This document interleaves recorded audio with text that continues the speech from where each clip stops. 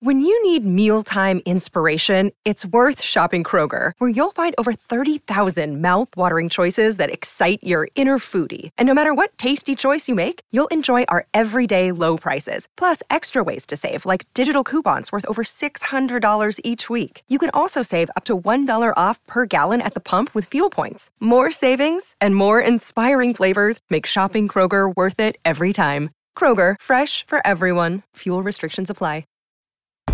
This is the Winning Plays Podcast on the CLNS Media Network, the leading online provider for the NBA's winningest franchise. Welcome back to the Winning Plays Podcast with Brian Robb. I'm Rich Levine. We've got Ryan Bernardoni back in the third chair, and today we are talking big picture 2021 contenders. Do the Celtics qualify? If so, where do they rank? But first, guys, the NBA season is officially over. B-Rob, Ryan, so let's congratulate the Miami Heat, your 2020 NBA champions. B-Rob, start us off. Any thoughts on the Heat's big victory? Yeah, it's just, it's funny they're only crowning a champion for the Eastern Conference this year. So the Heat just, really jumped in there. And Rich, I think we just start. Ryan, you weren't here for this in real time with Mike, so you'll have to step in for Mike Pina here just in terms of giving Rich. Brian's giving me plenty of shit. That's true. He has been going after on Twitter too, so that's he's stepped in well on that front. I think we have to say that really the story of the season is the Lakers not making the playoffs. It's nobody saw it coming except for Rich. And by the way, for a couple of weeks in March when they canceled the season and it didn't look like there were going to be playoffs at all, I was actually correct. No, it was prescient. Do the Lakers win? Well, Rich, this is your defense here, is saying this was an unprecedented situation in the bubble.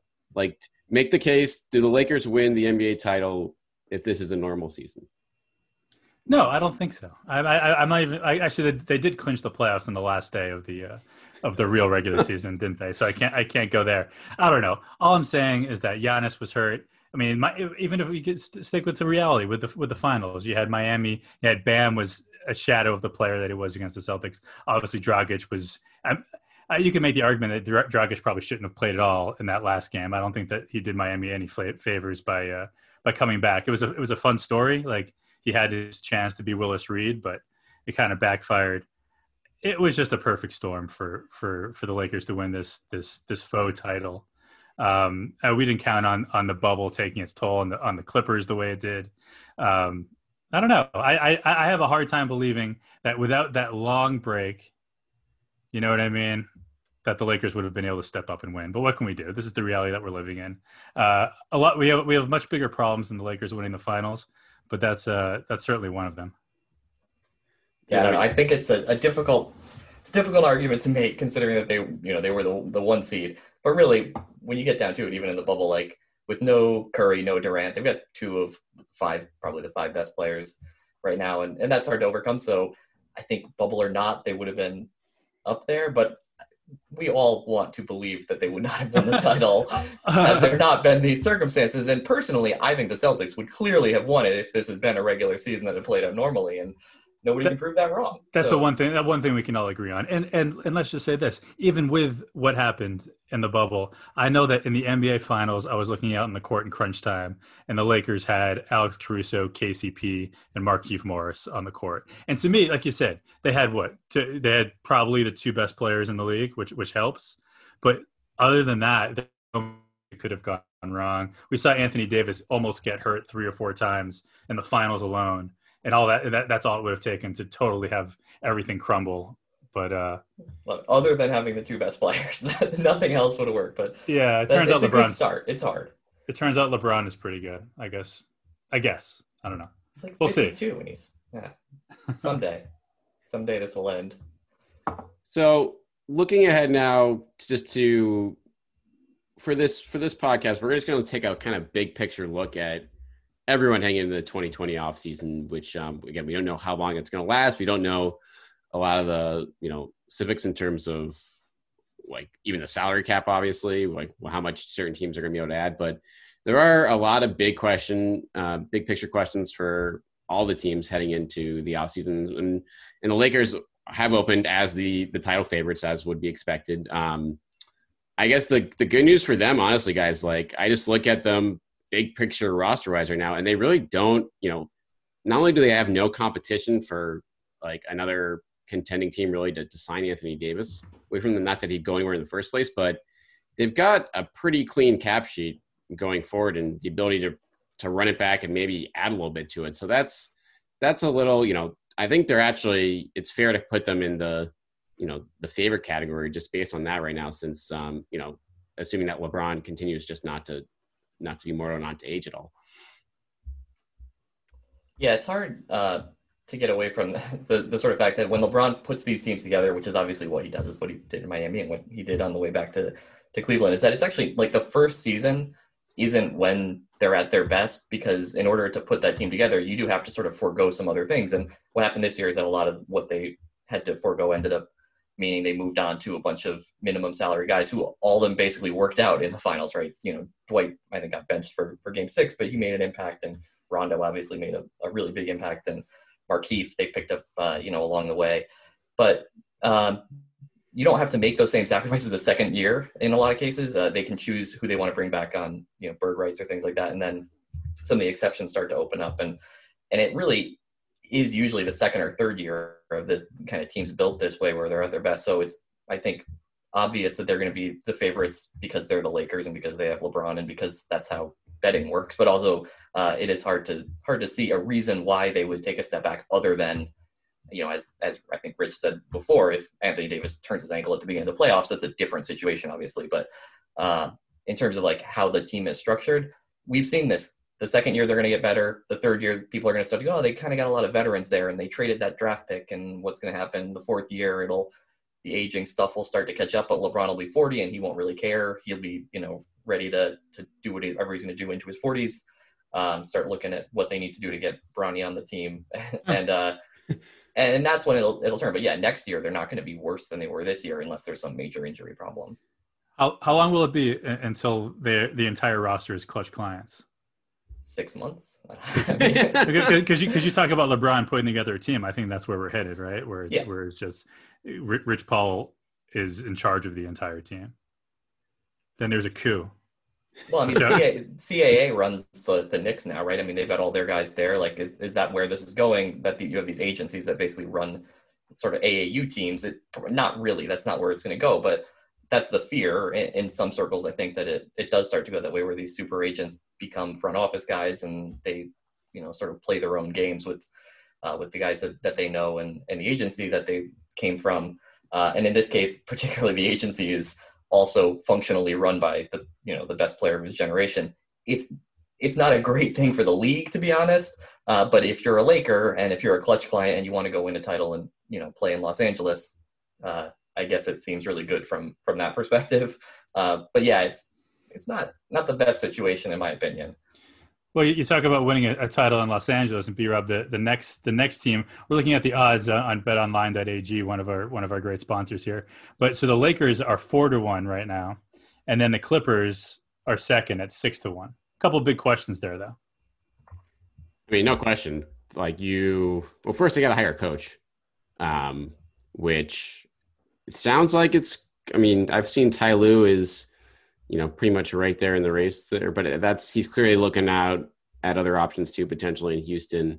So it'll be interesting to see where, that eventually lands. But they have some big role player free agents, Ryan. And you have Marcus Morris, who I feel now, taking that 1-year deal probably hurts a lot now, especially given what has happened with the cap, or what will happen with the cap in the NBA right now. But you have him, you have Montrezl Harrell, and you have Jermichael Green, who has a player option for $5 million. So he could opt out as well.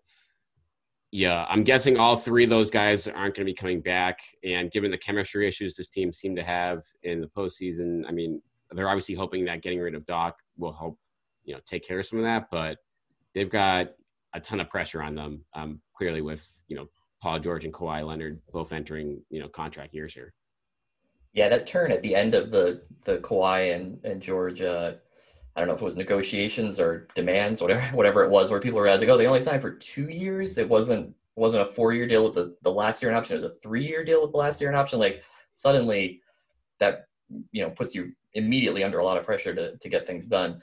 And really similar to what we were talking about with the Lakers, like what they need is for Paul George to play a lot better when the playoffs come around, and for he and Kawhi to find some on-court synergy, and for them to feel like it's a must-win season, which apparently this one wasn't, even though it seemed like it was.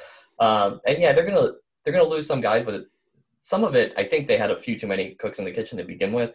Where like, is it the worst thing in the world to lose Marcus Morris when you already have Kawhi and Paul George? Like, he's a helpful player most of the time, but when he's not, he can really not be if he's taking shots from the wrong guys. And Montrezl Harrell, really good regular season player, some amount of questions about what he can do in the playoffs in certain matchups, and like, do you want to spend the money there? And that's a guy who his only real value is if he's taking shots. So like, I think there are some possibilities here for like pairing back and focusing the team on what they really are, which is around these two guys, and getting guys specifically who fit around that, and not just sort of a collection of talent around them. But the pressure is going to be enormous on them.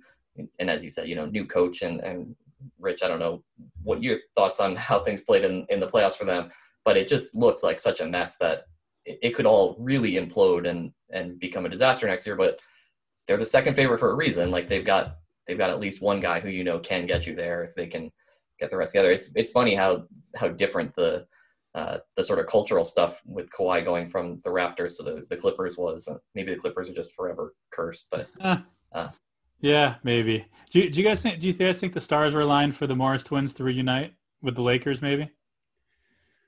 Oof. I mean, that would be. I mean, I think Marcus is going to be holding out for more than mid-level money. I don't know if he's going to get it. But who's investing big in Marcus Morris? And I have a lot of respect for Marcus Morris, right? He's a pro, right? He's a guy. He can, if you can play within himself, which is always the question, always the problem. I mean, he is I'm not going to call him elite, but he can score. He's tough. Not always the best for chemistry. I don't know if it makes it better or worse if he's around his brother. But as we talk about building clutch clients and all that seems, I don't know, for some reason I could see him, if nothing else works out, just wanting that ring with the Lakers. But who do you guys think ends up coaching in the Clippers? I don't know. Like, is Ballmer gonna, design and unleash some robot coach? Or I don't know. I mean, at the end of the day, you have Kawhi, and as long as you keep him healthy, and I do think, I don't know, we'll see. I mean, clearly the bubble life was not, Paul George wasn't doing all right there, and that's one of those things, right? The guy comes out and talks about all the mental health issues he's having in the bubble. That doesn't stop everyone from destroying him when he doesn't play up to par. But I tend to believe, and we'll see how normal this next season gets. But if it is a somewhat normal season, I do have faith that Paul George can come back a little bit. And you think that, I mean, Pat Beverly's back, right? Assuming he can be healthy.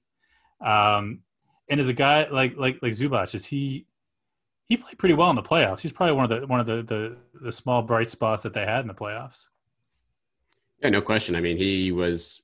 I think they were pushing, like a lot of Clippers fans were pushing him to play a lot more than Harrell, because Harrell was giving them nothing in that Nuggets series. Whether he was, and Harrell obviously had some off-court stuff going on.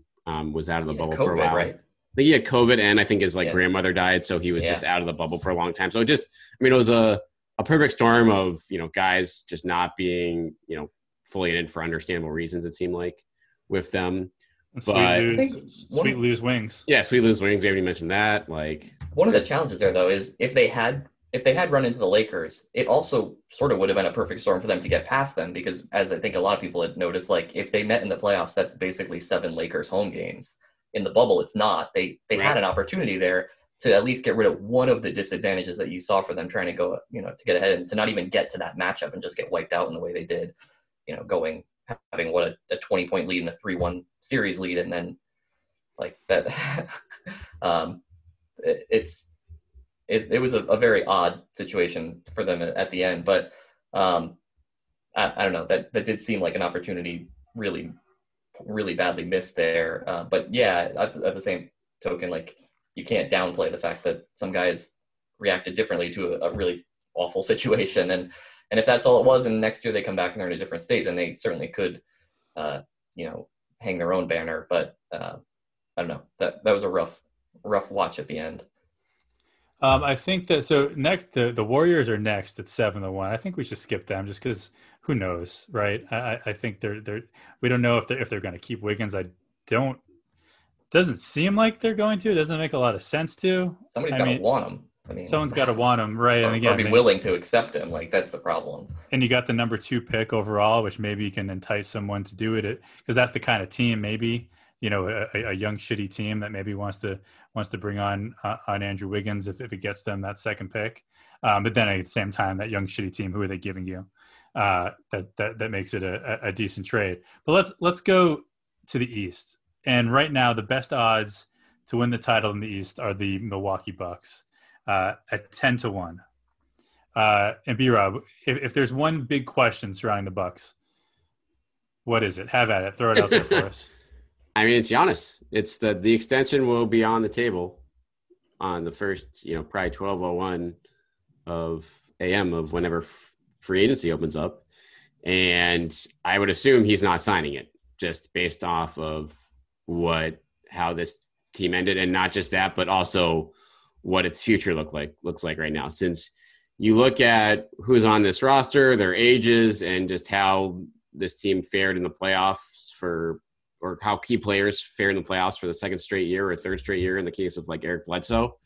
And it's really hard to find a direct path to this team getting much better than it was, at least before the bubble, before the stoppage last year, right? It's like, if you're like, okay, yeah, they can make some trades and upgrade. Like they have the Pacers first round pick, which is in, the mid 20s, but that's it. And then you look for anyone of value on this roster and it's like Eric Bledsoe's not getting you anything. Brooke Lopez making, $13 million a year, it's useful, but isn't going to get you anything, substantial. And then everyone else in this team is just, past their prime or, not a difference maker. So unless you're Chris Middleton. So I don't really know where they turn to try to, make that last case. And maybe they'll have to start listening to trade offers at that point. Yeah. I mean, part of the problem though, there is, it's hard to get better than where they were pre-bubble because they were a 70-win team pre-bubble, and there's only so much growth you can have off that. Like, I think that 10-1 number is at least some of that is people just afraid of, hey, I don't want to put money down on a team and then find out that they traded Giannis or that he didn't sign or whatever happens. Like, if he signs the Supermax, those odds are going to change and get better because then you'll be confident that he's going to be there for the rest of the year, and it still is returning what was functionally a 70-win team. So. I can't worry about that too much. Yeah, they should be looking for a better option than Bledsoe, and everybody's replayed the Brogdon fiasco, whatever it is, the poor choice, and how that's played out. But really, this is not a bad team. It was a bad playoff team and a bad playoff matchup in a weird environment. But if you ask me, like in the bubble though, they were like, yeah, but if there was no bubble, to me, this is the flip side of Miami, right? Like Miami got some obvious major advantages from how things played out. And like, if the season had just played out like a regular season and they roll through and they've got 68 or 70 wins or something, and they've got home court advantage and they're opening the series against Miami in Milwaukee instead of in on a neutral court with no fans, like that entire series could play out very differently. That's a good point. And like from there, who knows what happens? And it's just hard for me to think like that this is like a fundamentally flawed team because similar to the Clippers, like there are extenuating circumstances here that you have to at least consider. So I think that they do need to make changes in order to keep Giannis happy long term, but it's also like possible that they bring back very similar team. Maybe they do trade that 24th pick and make an upgrade somewhere along the way. But right, they were a high 60s, low 70s win team. It's not like they're something that's broken and can't be fixed by sort of running it back. And it would be nice if they had changed coach, in my opinion. That may have helped. But that's I think their biggest problem right now, to be honest. Like it's a little crazy to me that they didn't make that change. Yeah, not making that change just seems, unless Giannis says to them like, hey, by the way, I'm going to sign the Supermax and this guy's my coach and I want you to make sure he's still here. And that's feasible. I mean, it's possible, right? We don't know what's going on behind the scenes, but like barring something like that, it seems very strange that they decided to not make that change now with the situation that they are and with Giannis coming up. But do we know for sure that they're not? Have they given him the vote of confidence? Or if they aren't, I mean, they're the other good opportunity, good options are going to be drying up pretty soon, including one. I mean, that would have been the job for Doc Rivers, right? Like, I know he has his own questions about recent playoff experience, but he's a title-winning coach, and more importantly, from Marquette, and a big part of that market. Like, you think that that's who they would have wanted to get, even if they didn't know that he and the Clippers were going to, whatever they did, fired, part ways, whatever. Like, when that came down, if they had any thoughts about moving on from Budenholzer, like, you think maybe that would have been the time to just be like, hey, by the way, I know we talked and said we were going to go, but actually, here's your check, get out, and we're going to go hire Doc Rivers. And that didn't happen. So I assume it'll be that Budenholzer will be back. Jason Kidd's going to be lying in the weeds somewhere. Jason Kidd's lying in the weeds at 28 different franchises around. He's constantly in the weeds outside stadiums waiting for his opportunity to strike. Real quick, let's not forget, too, that Giannis could barely walk for the second half of that series as well. That injury helped turn that series as well. But I agree with you, Ryan. I don't know how much better they necessarily have to be. They were a pretty damn good team, and if they have that home court advantage next year, I think it's very fair. It makes sense that they are the favorites in the East, and you have to imagine in one way or another they have asked Giannis if Coach Bud is his guy. If not, it's malpractice, right? Yeah, I mean, you have to ask him. I feel like that should be like, okay, you pick your coach for not pretty much forever, I'd say at this point, in terms of if you're going to sign the extension. Like, well, we do what you want here because you are our franchise essentially, or our future. But we know he's leaving, by the way, right? I think that's part of it as well. I mean, I think that he is. I think that that's the sort of the approach that Giannis has taken, because we talk about LeBron, right? How LeBron's in there moving the pieces and building this team. And I know Giannis has a ways to go maturity-wise before he reaches the level of LeBron. But I think to this point, Giannis is very tough. He's going to be like, no, you guys, I'm a player, right? You guys find the coach. I'll listen to the coach. I'm not going to tell you what to do. You guys are the owners. You guys are general managers, but put me in a position to win. I don't necessarily know if he's been making demands like that quite yet. But it just seems to me that like the stars are aligned for him to go somewhere else. And if I were the Bucks, I would trade him. I really would. I think the teams historically that wait around and pretend that these guys aren't going to go somewhere else get burnt. But I guess we'll see. This could be my next Lakers are missing the playoffs. I mean, that's assuming that he doesn't sign the super. Yeah, so you move him this summer, Rich, if he doesn't sign the extension, you're saying, or would you wait till the season starts? I wouldn't. No, anyway, I'd wait to see if he signs the extension, obviously. But if he does not, he's leaving.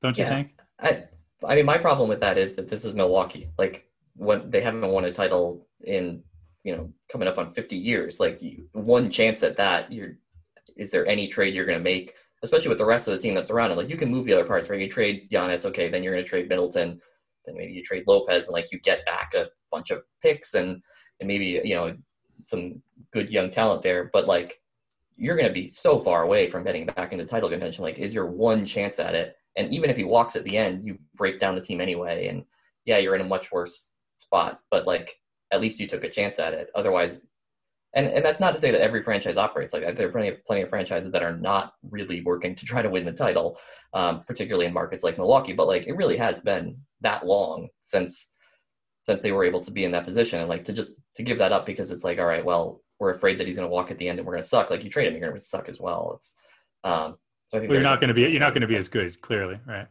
Yeah, I mean, I think that breaks your franchise, right? Like, if you trade him, then everybody else is like, all right, well, I want out of here too. Like, I can't imagine anybody wanting to stick around. Now, there are trades that you could make that would make for an interesting team. One of them was with the Celtics, right? If you had Chris Middleton and Jaylen Brown and Brook Lopez, like, you can make the playoffs in the East maybe, but like, you're not really going to do anything with that team. And then the other parts you have that were made for win now, again, you're going to end up having to trade them, or they're going to age out. Some of them are too expensive and don't really have any value. It's a difficult situation. Whereas if you just basically say, like, he says, I'm not going to sign this, I want to see how things play out. You make your one run at it, and then you look again next summer and hope you can sign him at that point. Part of the problem with this team is that right now I think they can win, but I think, B-Rob, you were sort of getting to this, is that I don't think they have a team that's super well positioned to be winning into Giannis's next contract. Like, middle of Giannis's next contract, they have no like flexibility in there. They're just going to get older, and some of these guys are at their peaks or really be moving fast. And like, I don't expect Dante DiVincenzo to be an all-star in a couple of years. I mean, they just don't have a lot of out cards in that deck for a couple of years down the line, and you don't want to see Giannis on I would really like to see him sign and stay, because I don't want to see all these teams in these, this type of market just get gutted all the time. But you kind of fear that even if he does sign the Supermax, a couple of years from now, he's going to get antsy and be like, hey, there's nothing left here and it's time to move me. And then maybe you trade him when he's got 3 years left on his contract and you get like the biggest package ever returned in a trade. It's sort of that type of thing. But right. Bledsoe's 30. Yeah. It's not, the ages in this roster are not pretty. Beyond Giannis, obviously. Why LeBron jumps teams, right? It's because, like we had talked about before, you build this team for now, and then that age and flexibility starts to dry up, and LeBron sets himself up where he's always on these short-term contracts, and he's got his own agency, and he can do whatever he wants. And there's a reason he's changed teams 3 times. It's not entirely because, as I was wondering, part because it was like, well, this team has capped, and I want to start somewhere new, and it just sort of worked out that coming back to Cleveland was in the middle of it. But, there's obviously 3 team changes there for that, pretty much that reason. So let's move down to the next East favorites. And it's actually pretty much, if you go on BetOnline, they have essentially equal odds to win the East below the Bucks for the Celtics, Nets, and Heat. Which is, I don't know, Rich, who do you think out of that group deserves to be the number 2 favorite, just at this point and based on what they can do this offseason? Have the Heat earned that at this point, or do you kind of view what happened in the bubble with them as, the best case scenario in terms of what they can be? Okay, before we get to that trifecta, let me tell you guys that the wait is finally over. Football is back. You might not be at a game this year, but you can still be in on the action at BetOnline. BetOnline is going the extra mile to make sure you can get in on everything imaginable, from game spreads and totals to team, player, and coaching props. BetOnline gives you more options to wager than any place online. You can get in on their season opening bonuses today and start off wagering on wins, division, and championship futures. Head to BetOnline today and take advantage of all the great sign-up bonuses. BetOnline, your online sportsbook experts. And yeah, I think Miami earned it. I mean, whether or not it was sort of a fluky run to the finals, I think that they've earned top billing. I mean, the Nets certainly haven't, right? I mean, talk about great. Ooh, really? Celtics, yeah. You think the Celtics? The Celtics should be ranked ahead of Miami? Yeah, absolutely. Why is that? Because they're better. They have a better young player who's getting better, and they don't have the same immediate questions that need to be answered. Like the Heat are in kind of a weird position where they have to. They weren't set up to win this year. They were set up to be making a play for Giannis in free agency or some other superstar in the next free agent class. And like now they have to make decisions about, if they lose Dragic, then that's a big change. Like there's quite a few things in there that they need to make a decision on how in they are on this exact team versus how much they want to sort of stick to what their original plan was and maybe be looking, a year down the line for an even bigger play. So it may be that at the end of free agency, we look back and say, okay, well, the Celtics had made those decisions for whatever tax reasons and Miami decided to really run it back. And I'll sort of be more in agreement with that. But at the moment, I think there's significantly more questions around that team. And I just think that the Celtics are probably in total a better team than Miami is, even with the changes they made during the COVID hiatus. Dragic is coming back though, isn't he? Yeah, I think what works out well for Miami. I agree with Ryan. Like they do have tough decisions now in terms of whether to plan more for getting Giannis in 2021 offseason or to try to run it back to best again. Dragic and Crowder are their only 2 major free agents that were part of the key parts of the rotation. But I do think this tight free agent market is going to work pretty well for Miami here to bring those guys back, maybe on just 1-year deals for a good chunk of change. Because, I don't think with so few teams with cap room, and then probably even out of those teams, fewer teams wanting to spend, significant money when, probably tons of teams are just bleeding money in terms of revenue right now. I think that this helps Miami a lot, being like, okay, guys, go through what you can get, but we'll give you, Dragic, we'll bring you back 1 year, $15 million. Crowder, we'll overpay you a little bit for 1 year if you want to just, run it back and hit the free agent market when you guys probably want to hit the free agent market again in a year from now when there's more money to be had anyway. Dragic is Dragic 34 and he's at a torn plantar fascia. Like, are we sure that he's not going to want a couple more years somewhere? Yeah, that's fair. And who's going to give it? Who's this going to give time- it to him? Like, I don't think that the market's going to be there. Well, but would you rather have 3 years at the MLE for a team that's sort of mid-level, or $15 million for 1 year? I think that there's a certain possibility that he could go. Some of it comes down to what the cap and tax numbers really are. Like, it's we don't have enough information to make really good projections on some of these things. But there's also, like, last offseason, they were trying to salary dump him. Like, I know he bonded with his team and had a great, but like, it would be entirely reasonable for him to look back and be like, wait, you want to bring me back for 1 year after what I just went through, with this team, and just look somewhere else and jump. And that's my point. Like, it's possible that he'll be back on a big 1 year contract and it will all look exactly like that. But like right at the moment, similar to what we were talking about, with the Bucks, like once we know more, some of these odds will certainly shift. But at the moment, like, I just think that there's more questions about Miami than there are about the Celtics. And I also think the Celtics were a better regular season team to begin with, and that it being a baseline, if there's any sort of return to normalcy by the end of next season, I just think that they're probably a better team. Also, Jason Tatum is 22 years old and is going to be second team All NBA next year. And that's really good to have as a starting point. Only second team? There's really good forwards in this league. And it may take him until he's 25 to get first team. But yeah, I think I would settle for second team next year. It should have been second team this year. Say he starts averaging seven assists a game. Maybe we can get him on there as a guard. I think he was eligible as a guard this year because he guards a lot. But yeah, so what's the biggest question the Celtics are facing right now? Is it the Gordon issue, B-Rep? I mean, Gordon issue. Gordon. Yeah, I think that's where the offseason, I think, starts for them in terms of figuring out what Gordon's intentions are. If you have to kind of gauge whether he wants to stay here long term, and he could still want to stay in long term, and then the two sides are just too far away on a potential extension for that to happen right now. And then, but if he opts in and doesn't really show much interest in any kind of an extension, then you reach a point where you have to consider trade offers for him, and you might not do them. You have to find the ones that make sense. But you can't risk just losing that salary slot entirely a year from now without any return, because you're just not going to have any way to replace him, given the big contracts that Kemba and Jalen and Tatum will have at that point. So Ryan, you can play next year, right? We're starting next season. You can pick one duo. You're taking Tatum and Jalen over Jimmy and Bam every time, just for next season. I think it's relatively even. I think that Tatum is probably the best of the four and Jalen's the worst of the four. So, sort of even. I like the rest of the team that's around the Celtics as well. I just, like I said, I think that they were a better team. Obviously, Miami made major changes, making Bam just a full-time center, and that changes a lot of things.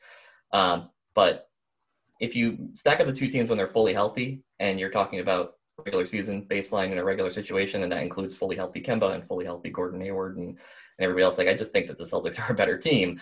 And I think we all thought that, not a month ago, right? Like, so the fact that they had a series where they blew some fourth quarter leads, and it makes everybody change and think that it was all, all the other way around, when they had somebody out there who was like at 60%, and another guy who was out there at maybe 75, 80%, and Tatum may have had some things as well. And it's just like a lot that went into that. Also, again, in other circumstances, they would have had a home court playing on a neutral court. Miami was the big winner of all of those sort of weirdness of what the rules were. And 6 games isn't enough for me to like throw away all my priors, especially 6 games that played out in kind of odd ways with injuries. And it's just hard for me to move off thinking the Celtics are a better team that quickly, just off that. And then, like I said, there is some unknown stuff that happens with Miami as well. I think they're both a lot more reasonable in those spots than Brooklyn is, with the fact that there's just a million unknowns there. Even Toronto, maybe in terms of title odds, because they don't have the ultimate upside as the Nets. But, in terms of regular season and seeding and things like that, the Nets just have a ton of questions. So I think that those two teams, the Celtics and the Heat, make sense together. But yeah, I just think the Celtics are a better team still. B-Rob, will the Nets have home court advantage in the playoffs next year? No. No, I think it's like a 4 or 5 seed. Yeah, I think it's a 4. I think it's but given if Toronto runs it back as much as they can, that's like the ultimate, dominant regular season team in terms of just winning games that they should. And you can always count on Kyrie to get dinged up for 15, 20 games. And Durant, coming off an Achilles, I'm sure they're going to be very careful of him. And then you have to figure out who's going to be left on this team. And so, you're looking at them in the big picture. Joe Harris is their only, big name free agent that's going to be out there. But they already have, close to, I think, like around $135 million committed without even signing him yet. And the tax, was supposed to be 140. We'll see what it turns into. So they're clearly going to be doing some wheeling and dealing here with secondary players. The extensions they signed, like the Taurean Prince extension, looks terrible now. That's not a net positive contract anymore. You can move it, but you're not going to get anything back useful for it. Dinwiddie is a good deal. DeAndre Jordan is still a bad deal. If you're Sean Marks here, Ryan, what do you do with this to centralize it around Durant and Kyrie, or do you just kind of wait to see what those guys look like first before you do anything big? Yeah, I think that's probably where you have to start. The real answer is that you do whatever they tell you to do. They've given the franchise over to them, right? They're coaching, right? Yeah, pretty much. Yeah, well, they are, right? They're part of the three-headed coaching monster, and they've defined last year who their inner circle was, right? Joe Harris was not part of the guys who they sort of he wasn't at the level of Garrett Temple in terms of who they identified as being core players. And DeAndre Jordan was, and Jared Allen wasn't, and some of that's just talk. But we've learned, I think, over the years that when Kyrie says things that seem sort of off the cuff, and then everybody goes, "Oh, don't worry, he didn't mean anything by it. It was just off the cuff," and then it turns out that they're always actually true. And these reminds you of someone, doesn't it? Kyrie reminds me of Kyrie. But no, I said it reminds me reminiscent of the president a little bit. Oh yeah. I don't know if I go that far, but because Kyrie, well, I guess my point is Kyrie, though, he's often telling the truth when it seems like it's not, whereas the president is the other way around, maybe. But so you wonder, really who is part of sort of their group? And we talked about Clutch and LeBron running a team, and I made comment about the Knicks being run by an agency, and KD and Kyrie don't have an agency, but they have agency, right, in determining where this team goes. And I think that's a lot of it. But as much as any team, this also is going to come down to budget questions and as had been mentioned, what exactly the model is for doing the luxury tax, because there is a lot of money at stake there. Prince is a player who I assume they're going to have to find some way to move. Do they have to include, a pick? Do they get back a worse pick? There's all that kind of stuff that goes into it. He's not a particularly good player, but he is still the type of player that teams can look at and be like, oh, well, we need somebody who's 6'7" and can possibly pretend to defend guys who are big wings. And there might be some team that talks themselves into it, but with so little cap space around, there's not a ton of places for him to land. And you have to move Jared Allen in order to move Taurean Prince. And there's all these things that sort of get into the shuffle. And so I think the default position is sort of where you go back to and say, we got to make sure that KD is coming back from an Achilles and is okay, and that Kyrie doesn't immediately get injured again like he has for his entire life since college. So probably a little bit stuck in the mud on that, but it's a weird team. It's a weird situation. The whole thing is just odd and hard to predict. And then maybe Durant comes out and is, he's Breanna Stewart, and the Achilles doesn't matter at all, and he's scoring 40 points in the finals or something, but it doesn't seem all that likely to me. I will say that Prince is one of those guys, and I know you can say this about most players, is that they get better when they're surrounded by better players. But if he is out there and if he can sort of redefine himself a little bit and somehow can just be the 5th best player on a starting 5, and can bad. He's so bad defensively. He looks like he should be good defensively, and he's so bad defensively. They desperately need somebody who can guard, because Durant's not going to take that job, right? And it's he just seems like the kind of guy who you rely on because he looks the part and because they have no other option for that, and then he just sort of constantly is letting them down. And is it like when you say not good defensively, for me, I always wonder, is that like an effort thing, or is he just doesn't understand the game plan? He doesn't understand defense. You know what it is? Seems like an awareness thing. Just from, I haven't watched him a ton on defense, but that's, even back when he was with like the Hawks and stuff, he'd always be like, he'd be out to lunch a little bit too much. Like it remind me of like Jalen early in his career, essentially on defense at times. I don't think he has great footwork. I don't think he's the most agile defender, and a lot of guys who are that size aren't. But you need him to be a really high level defender. And between the sort of flightiness and the fact that I don't think his physical tools are all that great, other than that he's strong and has tall and long arms, which gets you a decent way at defending on the wing. But like I don't think he's a great technician as a defender either. And you put those together, and it's just like, again, I mean, he looks like he should be, and I think that's why he was drafted where he was and why he's got the money that he was. But I just think it's such a weak link at the end. And when you get to the playoffs, it's like, okay, so they've got Irving and Prince and Durant and 40-year-old DeAndre Jordan on the floor. Like, are they really going to stop anybody? I think that's pretty clearly a no, unless they make some other change to resolve that. Or if they just play Jared Allen more, who is a good defender, and sort of lean into it with some of the younger players they have, and not the inner circle guys for Irving. But I don't know. That seems unlikely. It's just from what we know about KD and Kyrie to begin with. And let's just say Karis LeVert. We haven't spoken about him. He's a regard. We'll see what they do with him. What kind of names can they find? Let's say they decide to package some of these younger guys. Whether it's Dinwiddie, LeVert, Allen. Are there any names, any targets that we see that make sense? Honestly, it's hard, because anyone who would really add something is not, I don't think, going to be available. Like, I don't think the talent left. I mean, the Bradley Beal rumors have been out there forever, but I don't think LeVert, Allen,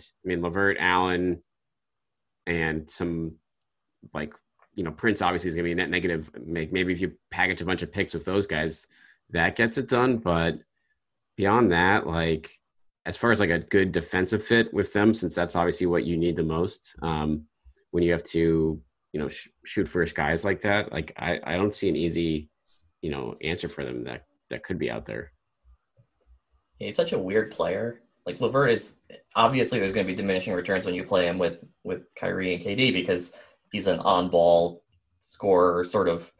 It's not like entirely an isolation play, but he's not a floor spacer. He's not a great defender. You're going to have that problem no matter where you trade him to. So, like, good teams are going to have that same issue. So bad teams, maybe with where he's already established on a contract, like maybe he's not exactly what some of the teams that aren't so good are looking at. So, like, you're sort of almost looking at teams like in the middle, teams sort of where the Celtics were when they traded for Isaiah Thomas, right? Like, ready to take a step forward, but don't really know what it is. And like, there's just, those teams aren't in a position to send back players who are ready to be, major contributors on a potential, title contending team. So I'm sure there's somebody out there who the Nets fans have looked at and be like, that's the guy, we got to go get that guy. Or there's a couple of them, and maybe some of them do make sense, but like, there's nobody who jumps to mind for that, because he is just he's kind of just a weird player. LeVert, I mean. Right. And it's to close our talk about the East here. It's funny to look at the big picture odds and notice that the Sixers are even below, like they're below teams like the Raptors, the Mavs, the Rockets, and the Nuggets as title favorites this, heading into this offseason, 25-1. I think it's just, even with, you have the hope, Rich, that, Doc can come in there and, breathe life into Embiid, into scaring him to get into shape, or better shape, and, get Ben Simmons to take threes and, use that card. But it's clear now that that's their only card here, because they obviously screwed themselves with these deals last offseason. Yeah, I was saying, even the best case scenario, let's say that happens, Embiid gets in shape, Simmons starts shooting threes. Yeah, sure, that is a much scarier version of Philly, certainly, than what the Celtics swept in the bubble. But they still have a lot of holes. That's still not necessarily a championship team. That feels like the Sixers of 2 years ago. right? When they were still on the up and up, they're still potentially trying to reach their ceiling, but they're not really any closer to being a championship team. Maybe as individuals they can become better players, but as a unit, it's still just so disjointed. Yeah, maybe Doc can do it for 1 year, bring them together. Like he has a track record of, certainly, you know, he did it with the Celtics. You know, that's one thing that people. Sorry, someone just tried to break into my house, I think. But yeah, I mean, he pulled off that championship in 08 in 1 year. Like that's not easy to do. So maybe he can do it, but my hopes are not high, and clearly Vegas agrees. Yeah, I mean, my problem with the 76ers is the same that it's been for a couple of years, and I know that this is maybe a minority opinion in terms of Embiid, but like I think their problem is that you don't win the title when your best player is the 12th best player in the league, right? Doc was able to do it with the Celtics because KG was like the best player in the league, right? He was one of, at least, you know, in the top 5, and I just don't think Embiid is good enough for that. I don't think he's good enough to be the best player on a title team, and he's not super young at this point. It's not like he's 22-year-old Jason Tatum.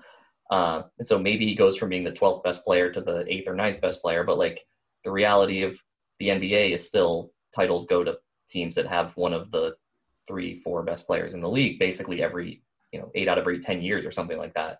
And that's just my problem with the 76ers from the beginning. It's just, you aren't going to win a title with a post-up center who turns the ball over a decent amount and is not, he's not a hyper efficient scorer. He's an efficient post scorer, but it's just the way the math works. Like, he's not a good enough offensive player to build around. As a defensive player, we've seen year after year in the playoffs, he's a very impressive defender, but there are ways to attack him, especially over a 7-game series that you learn. And like, that's ultimately what it just comes down to, is all the other problems they have with the structure of their salary cap and Ben Simmons won't shoot and things like that. It's like, yeah, you just don't have a good enough best player to be that team. And so I don't really worry about them. And I haven't for a couple of years because of that reason.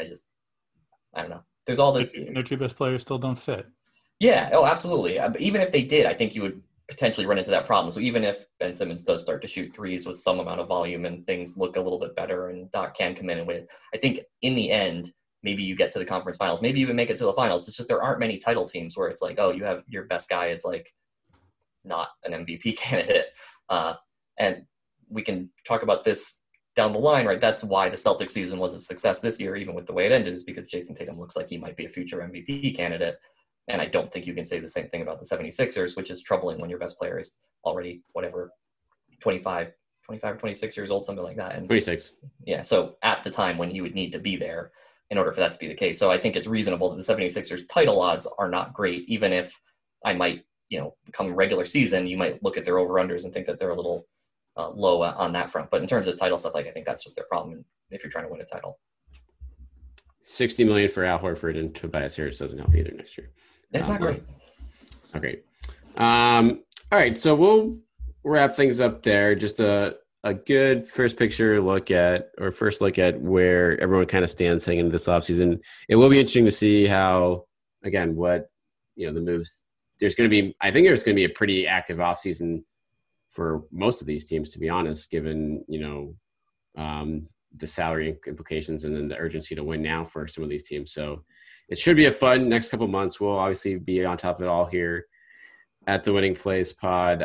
Hit us up at Winning Plays Pod on Twitter. You can get Ryan at Danger Cart on Twitter, Rich at Rich_Levine.